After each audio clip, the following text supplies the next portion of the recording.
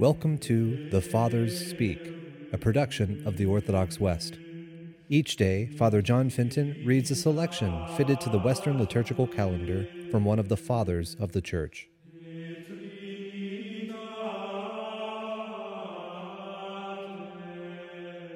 Let us commemorate this day, the presentation of the Blessed Virgin Mary in the Temple, by listening to a portion of a homily by our Father among the Saints, Augustine.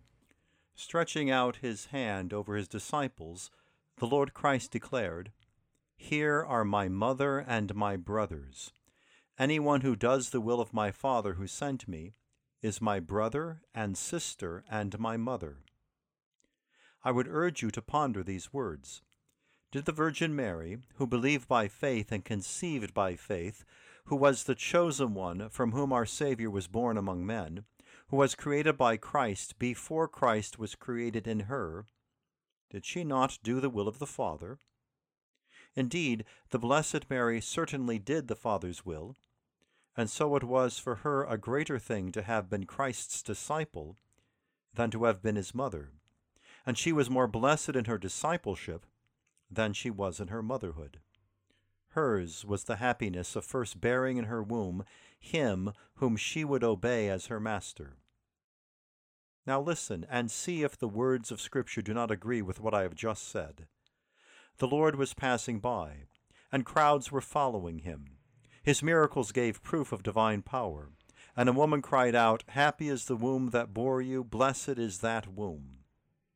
But the Lord, not wishing people to seek happiness in a purely physical relationship, replied, "More blessed are those who hear the word of God and keep it." Mary heard God's word and kept it, and so she is blessed. She kept God's truth in her mind, a nobler thing than carrying his body in her womb.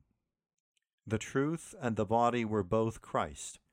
He was kept in Mary's mind insofar as he is truth. He was carried in her womb insofar as he is man. But what is kept in the mind is of a higher order than what is carried in the womb. The Virgin Mary is both holy and blessed, yet the Church is greater than she. Mary is a part of the Church, a member of the Church, a holy and eminent, the most eminent member, but still only a member of the entire body. The body undoubtedly is greater than she, one of its members.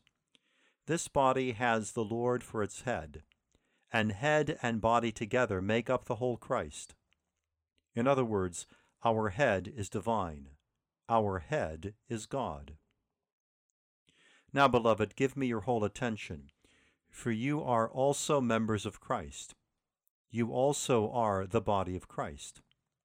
Consider how you yourselves can be among those of whom the Lord said, "Here are my mother and my brothers." Do you wonder how you can be the mother of Christ? He himself said, "Whoever hears and fulfills the will of my Father in heaven is my brother and my sister and my mother." As for being the brothers and sisters of Christ, we can understand this because although there is only one inheritance and Christ is the only Son, his mercy would not allow him to remain alone. It was his wish that we too should be heirs of the Father and co-heirs with himself. Now, having said that all of you are brothers of Christ, shall I not dare to call you his mother? Much less would I dare to deny his own words. Tell me how Mary became the mother of Christ, if it was not by giving birth to the members of Christ.